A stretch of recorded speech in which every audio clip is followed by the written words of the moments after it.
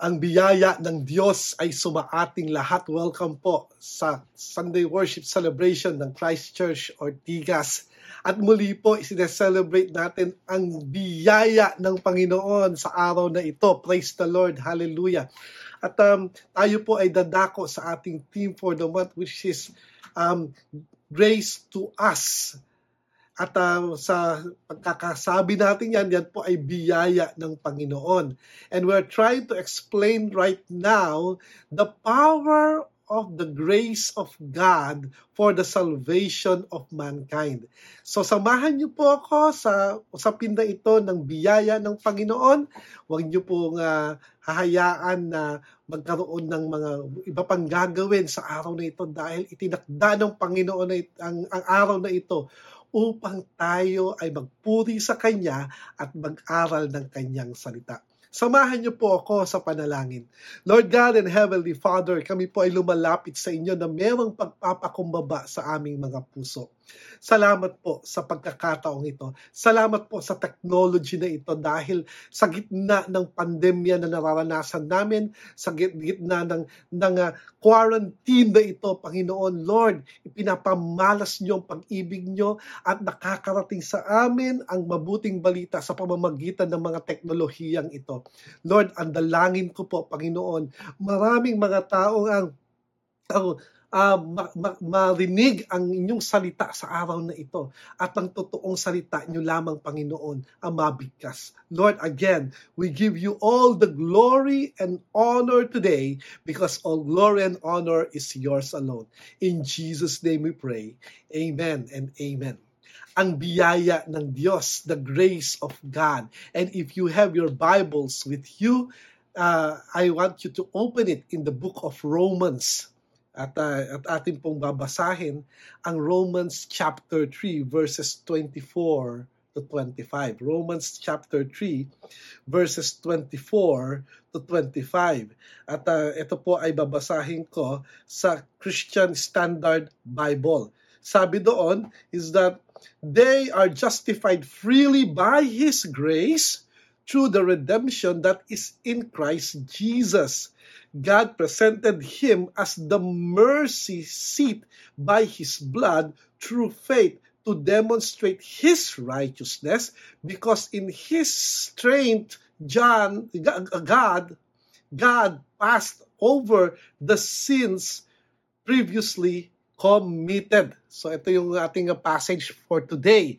And the passage talks about, again, the grace of God. The grace of God.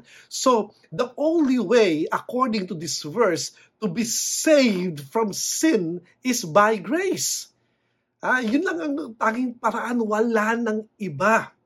At dapat kahit nasaang denomination kayo, kahit ano pang kinabibilangan ninyo, kung nag-a-agree kayo dito dahil ito ay major teaching sa Bible, kung nag-a-agree kayo dito, then kapatid kita sa pananampalataya. Kung nag-a-agree ka sa akin na tanging sa biyaya lamang ng Panginoon, tayo ay maliligtas at ang kaligtasan ay nasa Panginoong Jesus sa kanyang biyaya, ang kapatawaran ng kasalanan dahil sa biyaya niya. This is the only source of grace, is what Jesus has done for us on the cross. That means we are brothers and sisters. That's the truth. Here, we are seeking to understand exactly what Jesus was doing on the cross to make salvation by grace possible. Alam niyo kasi, maraming mga tao iniisip nila na bakit ang pagkakapako sa krus is directly nakaturo doon sa salvation ng tao. Ang hindi nila alam, the ways of God is higher than ours. And the ways of God is different from ours. And if you look at the whole Old Testament, it talks about Jesus Christ. And the way they talk about Jesus Christ back then is the way the saving grace was taught to them. Ito ay ipinahayag na sa kanila. na hindi nila nakukuha yung idea dahil ang iniisip nila pa rin ay magiging number one silang nasyon, the Israel nation, at magiging malakas silang nasyon. Yun ang nasa isip nila. What they do not understand is that the salvation is available for all. For all, but not automatic. Sabi nga natin last week, not automatic. So, when we talk about grace in this passage, we need to understand that grace comes by Jesus Christ. Oh, di ba? Wala nang iba. If you look at other form or other things that the source of grace, you will fail. You will definitely fail. The general or generic meaning of the Greek word for grace, that is charis, is a gift that brings joy. Ang ganda, di ba? It's a gift that brings joy. So both charis, grace, and our English word grace can refer to gifts of different kinds. It's a gift. When we talk about gift, we talk about the things that we don't deserve. Kaya nga gift eh. Kung deserve natin yon, yung binigay na gift, ay hindi po yun gift. Yun po ay trade. Isa sa gustong-gusto kong ginagamit na example dito ay yung isang estudyante. Yung isang estudyante, sabi ng nanay ng isang estudyante, alam mo anak, ipasa mo lang yung exam na yan. Manonood tayo ng sine. Nakakamiss manood ng sine, di ba? Alam ko, marami Pero balik tayo dun sa usapin na yun. Manonood tayo ng sine. Ibig sabihin, kailangan ipasa ng anak niya yung exam bago sila manood ng sine. Amen ba doon? So, balit, pag sinabi natin grace, which is a form of a gift, that means ito dapat ang statement. Alam mo anak, kahit hindi mo maipasa yan, maipasa mo man yan, it doesn't matter. Manonood pa rin tayo ng sine. That's a gift. You see, hindi deserve ng anak niya manood ng sine, pero ibinigay sa kanya. Kaya nga hindi ako naniniwala sa exchange gift. That's trade. But gift is unmerited favor. It's unmerited favor. Undeserved favor from God.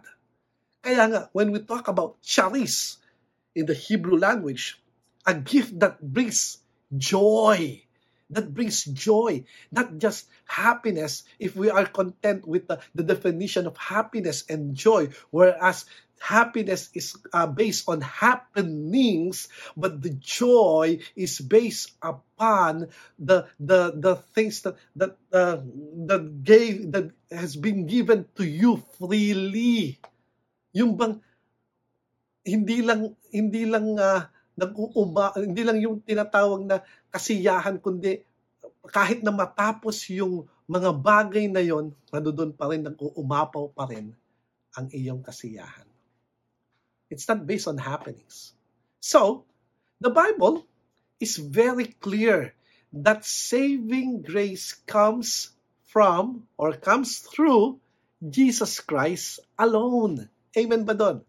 John chapter 1 verse 17. Grace and truth were realized through Jesus Christ. Actually, when we look at the book of John, during that first chapter, sabi, from grace upon grace. Grace upon grace. At hindi niya sinabing truth upon truth kasi from that moment, hindi na nabanggit yung grace. Ang nabanggit na pagkatapos noon ay puro katotohanan. That means, nagmula ang katotohanan doon sa tinatawag na biyaya ng Diyos. Amen! So, lahat ng mga biyaya o pagpapala ng Panginoon, lahat ng mga tinatamasa natin, lahat ng mga bagay na meron tayo ay bunga ng biyaya ng Panginoon dahil tayo ay kanyang mga anak na nagmumula lamang kay Kristo Jesus. Wala nang iba. Sabihin mo sa katabi mo ngayon, wala nang iba kundi kay Jesus lamang. It only comes by Jesus Christ, no more. In 2 Timothy chapter 2, verse 1, be strong in the grace that is in Jesus Christ. In Acts chapter 15, verse 11, we are saved through the grace of the Lord Jesus Christ. Ano pa sa Titus chapter 2, verse 11, for the grace of God has appeared, bringing salvation to all men. So, anong ibig natin sabihin dito? Ang ibig natin sabihin dito, ang biyaya ng Panginoon ay nagmumula lamang kay Jesus. Wala nang iba. Let's also look at Romans chapter 5. At titingnan natin yung verse 15 ng chapter 5. Ang sabi doon is that, but the gift is not like the trespass. For if by the one man's trespass the many died, how much more have the grace of God and the gift which comes through the grace of the one man, Jesus Christ, overflowed to the many. Nagmula ito kay Jesus. Wala nang iba. Kung meron kang sasabihin na, ay, ang biyaya naman ng Panginoon, galing sa Panginoon yon at walang kinalaman dito sa Jesus, nagkakamali ka, kapatid. Nagkakamali ka dahil na ang may akda ay ang Diyos at ang Diyos ay si Jesus. Ang may akda ay ang Diyos at ang Diyos ay si Jesus. At hindi natin pwedeng i-deny yon. Once you deny that truth, we are actually denying our claim for salvation and the eternal life, the eternity that comes with it. We must stress that Jesus is the only source of the saving grace. He is the only source, no one else. No one else in this world that is what we can say, it's the source. Ito ang source ng salvation. Hindi mo pwedeng sabihin na meron pang ibang source ng salvation maliban kay Kristo Jesus na ating Diyos. I will read to you Acts chapter 4 and I will read in verse 12. Sabi dito, there is salvation in no one else, for there is no one other name under heaven given to people by which we must be saved. And you know what? That name is Jesus Christ. Wala nang iba. Most religions have a concept of salvation, but none of them can truly save. This is because sinners can be saved only by grace. Alam niyo ba yon? Maraming mga nagke-claim na kinakailangan tayo ay magkaroon ng kaligtasan. Kaya nga ang religion pumupunta ang tao dahil iniisip nila maliligtas sila doon. This is because sinners can be saved only by grace, and grace comes only through Jesus. If someone will claim na ang kaligtasan ay ganitong gagawin mo, then where is grace on that? Because you are trying to do good works for you to have what we call salvation. Kung palagi kang gumagawa ng mga bagay upang sa ganon ay mapansin ka ni Lord, upang sa ganon baka sakaling maawa ang Panginoon sa'yo, nakakatakot yun. Nakakatakot yun. Dahil hindi ganon ang dinisenyo ng Panginoon sa kanyang tinatawag na kaligtasan. God designed salvation in such a way that He calls the shot. And the shot is, it is a free gift to men. Bakit ayaw mo? Bakit ayaw ng tao? That's the question. Alam mo kung bakit ayaw ng tao? Dahil kay Jesu Cristo. Because of Jesus Christ. Most of them think that they are better off. Most of them think that si Jesus Christ ay isang propeta. Most of them think that He is a moral leader. Most of them think na ganito lang si Jesus Christ. They don't think that Jesus Christ is God incarnate. Siya ay Diyos na nagkatawang tao. And if we look at it, when we say, hindi, tanggalin mo si Jesus sa picture, then the truth is that salvation is no longer there. Because only from Jesus Christ, it comes from Jesus Christ. Grace only comes, or salvation only comes from Jesus Christ. So, if they claim to provide a gracious salvation, but they are deceiving themselves and others, so, titingnan natin, grace is possible nowhere outside Christianity. Because Christianity alone has the only true source of grace, the sinless divine Redeemer, and that is Jesus Christ. Ganong kahalaga ito. Ganong kahalaga na tayo ay manampalataya kay Kristo Jesus dahil sa Kanya lamang nagmumula ang tinatawag na biyaya ng Diyos. Amen. Hindi lang yon. Grace comes by the cross of Jesus Christ. So, if we say na, alam mo, wala naman talagang kinalaman ang krus, nagkakamali ka doon.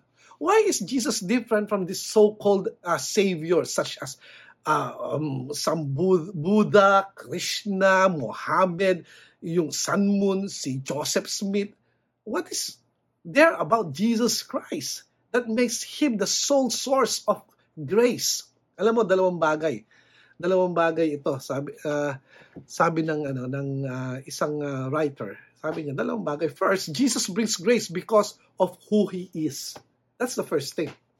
And second, Jesus brings grace because of what He has done. So, alamin natin, ano yung, kung sino siya. Bakit mahalaga kung sino siya? For one thing, He is the only sinless human being. And only a sinless human being can offer himself.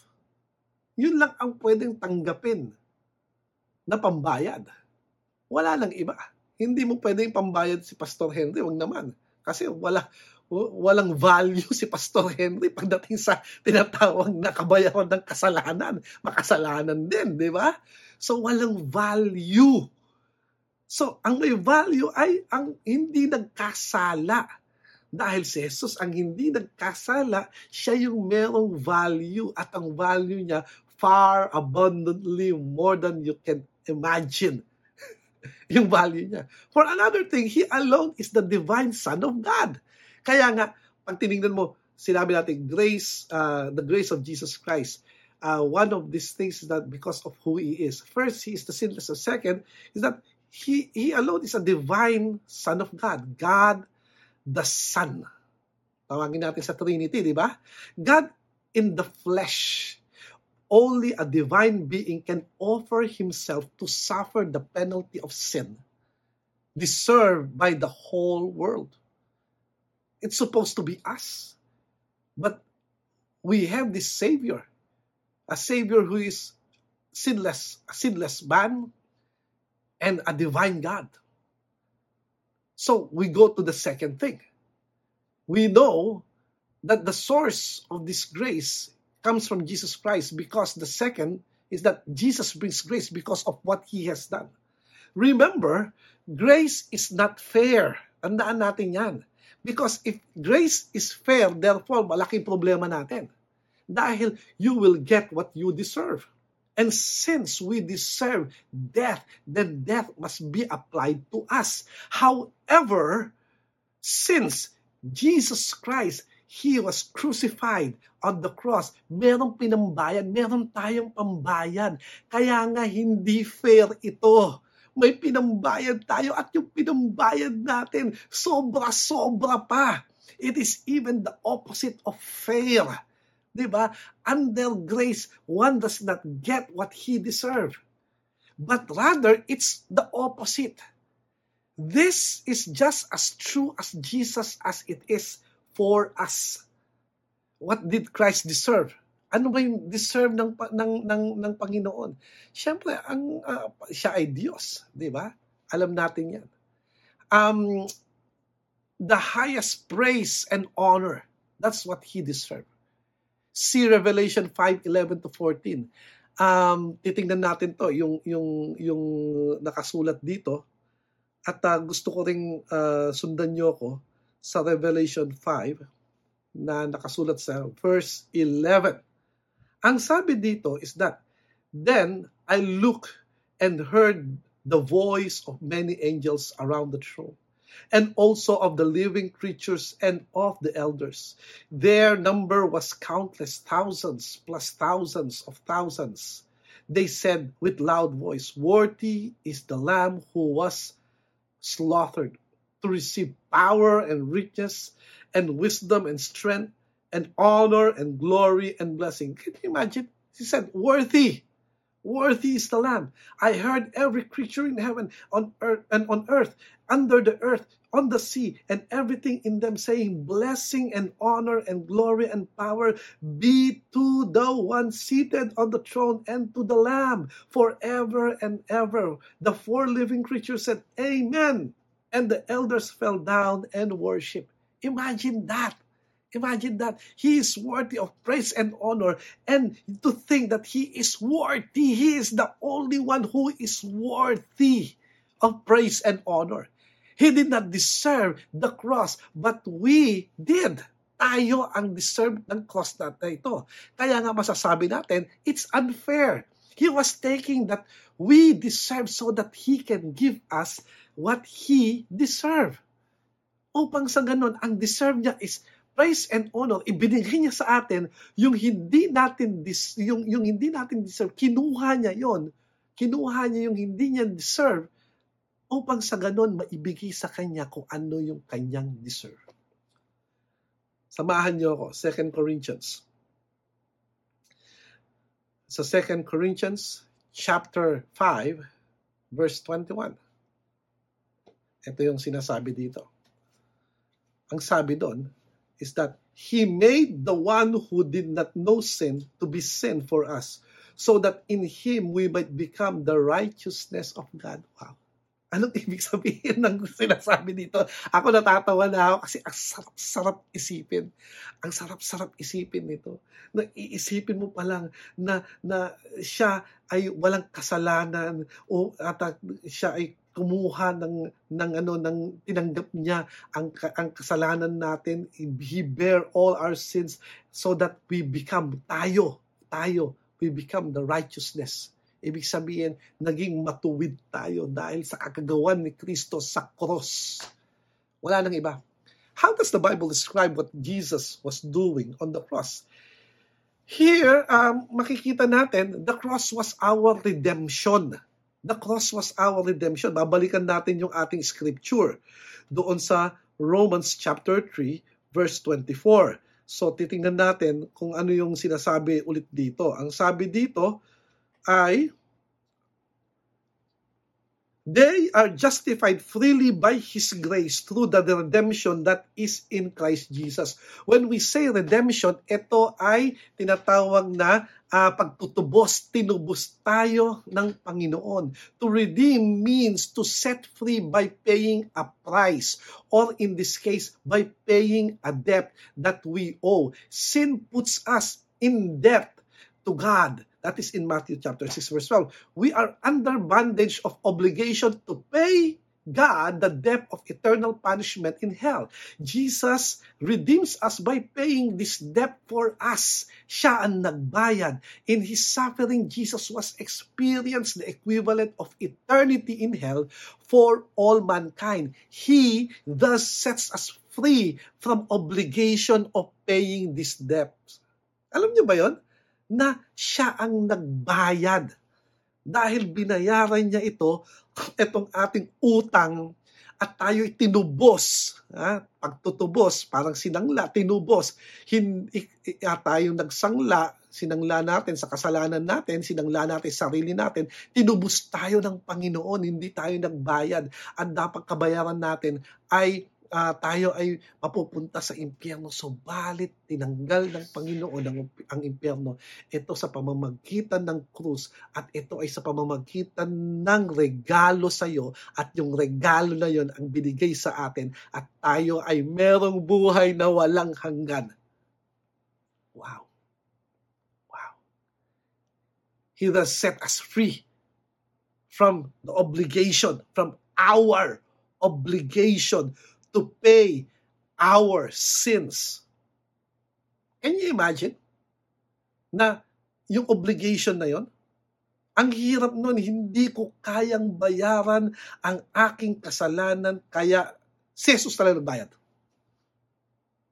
Galatians 3 verse 13, sabi dito, Christ redeemed us from the curse of the law by becoming a curse for us, because it is written, cursed is everyone who is hung on a tree. So, ayon dito, ang krus ng Panginoon ay napaka-mahalaga, na importante ito upang sa ganon matubos tayo sa kasalanan. Hindi lang katubusan ng ating utang, ito rin doon sa second thing na makikita natin dito, the cross was our propitiation. Ito na yung word. Siguro ako iniisip ko yung word na propitiation, paano natin sosolusyonan ang tunay na ibig sabihin ng word na propitiation. So babalik tayo doon sa verse 25 ng Romans chapter 3. Sabi doon sa verse 25 is that God presented Himself as the mercy seat by His blood through faith to demonstrate His righteousness, because in His restraint God passed over the sins previously committed. In other, sabi it's a propitiation. Ang propitiation, ang sa madaling Tagalog, na propitiation, pampalubag loob. To propitiate means to turn away wrath by an offering. Ibig sabihin, ang pangpalubag loob sa Panginoon at binayaran na ito ng kanyang anak. Kaya merong pangpalubag loob upang sa ganun hindi na yung galit ng Panginoon ang mamutawi pagkaharap tayo, kung hindi ang kanyang pag-ibig dahil binayaran na ng Panginoong Jesus sa pamamagitan ng krus ang ating kaligtasan. Amen. So, ang tanong, bakit ayaw natin?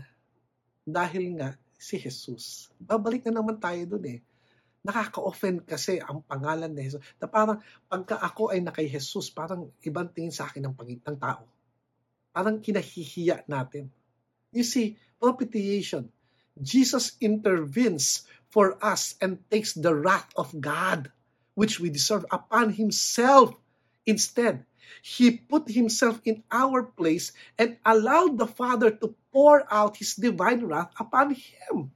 This is how He is our propitiation.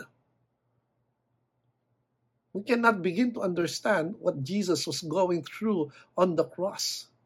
Christ's crucifixion was infinitely worse, given the fact that He was the sinless Son of God. The cross of Christ and His cross alone allows God to be both just and the justifier of whoever trusts in Him. Siya at ang krus. And you know what? Third thing, grace comes by faith in the cross of Jesus Christ. Again, it's available, but it's not automatic. The cross of Jesus Christ does not provide salvation for all sins automatically, for all mankind. True, it automatically cancels out the consequence of Adam's sin for everyone, that is in Romans chapter 5 verses 12 to 19. But our own personal conscious sin will be forgiven only when we consciously accept Christ's gift of redemption. Kasi ganito yon. Kung hindi, ano-anuhin ang regalo kung hindi naman tatanggapin? Di ba? Alam natin, kapag hindi mo tinanggap ang isang regalo, hindi mapapasayo. So it's a form of a gift. That is why, when we say it's a form of a gift, it is given and it should be accepted. It is available, but not automatic. Not until you accept it. Amen. It's like the saving grace of God. Grace comes by faith. By faith alone, sa pananampalataya lamang. At kung hindi tayo nananampalataya kay Kristo Jesus sa krus ng Panginoong Jesus, hindi mapapasa atin ang biyaya ng Diyos. Take that. Kasi yun ang nakasulat. Hindi galing to sa akin. Galing ito sa nakasulat sa Biblia. At kung if we only rely on traditions and we only rely on the things that na kinalakihan natin, tandaan natin ito, mapapariwara tayo dahil there should be one important standard that we need to depend upon, and that is the Bible. If we don't have that kind of dependency on the standard, that means everyone is a standard. And every person who has that character of a bigger sound voice just like me will be the truth. At kung sino pinakamarami, yun ang tama. It's not like that. Hindi ganon. Dahil tayo, we are being governed by our thoughts and by our emotion. And if that is the case, that means yung emotion natin nagdidictate yan minsan ng mali at maraming beses mali ang dinidictate sa atin. That is why it is unreliable. But when we talk about faith, we are talking about the saving grace of Jesus Christ on the cross. That means grace comes by faith. Pananampalataya sa Panginoong Jesus doon sa krus ng Panginoong Jesus, sa ginawa ni Kristo Jesus sa cross, dahil ito ang tama. So, when we look at Romans chapter 3 verse 25, correctly translated as in when we look at the whole the original context of this, declares that Christ is a propitiation, pagpalubag loob through faith in His blood. Pagpalubag loob sa tinatawag sa pamamagitan ng ating pananampalataya doon sa kanyang dugo. Saving faith must be specific. Hindi ito gawa-gawa. Hindi ito namulat isang araw ang isang religious leader at sinasabi niyang ito ang kaligtasan. Hindi ganon. Remember the Israelites when they were in the wilderness. Nawala lang si Moses sandali. Ang gumawa sila ng calf at sinamba nila yung calf at sinabi nila, "Behold, the God who take us out of Egypt." Can you imagine? Yung utak nila. See, the benefits of Christ's propitiation are first applied to the sinners in Christian baptism. But only through faith. Only through faith. Wala nang iba. So, when we look at this faith, pananampalataya, we as Christians are acceptable to God now. Amen. We are accepted. Acceptable ka. Accepted ka. At this very moment, not because of how good you are, but because we are still trusting in Jesus' blood. Why is this the only way? Actually, human pride would like to think there could be another way besides grace. That's the pride of the humans, mga tao, ang mamataas. A way in which we could be seen as somehow deserving of salvation, but the cross will not allow it. Whenever you begin to think that you might deserve to be saved, just take another look at the cross. That's what you deserve. That's what we deserve. So since we deserve that, therefore, hindi dapat tayo ganito. Hindi dapat tayo magmamataas. Bagkus tayo ay magnanampalataya sa ating Panginoong Jesus at tayo ay magkakaroon ng pagtitiwala sa Kanya na tanging sa Kanya lamang ang kaligtasan. Wala nang iba. Last week, sabi natin sa Ephesians chapter 2, and I want to go back to this passage. It's not from works in verse 9, so that no one can boast.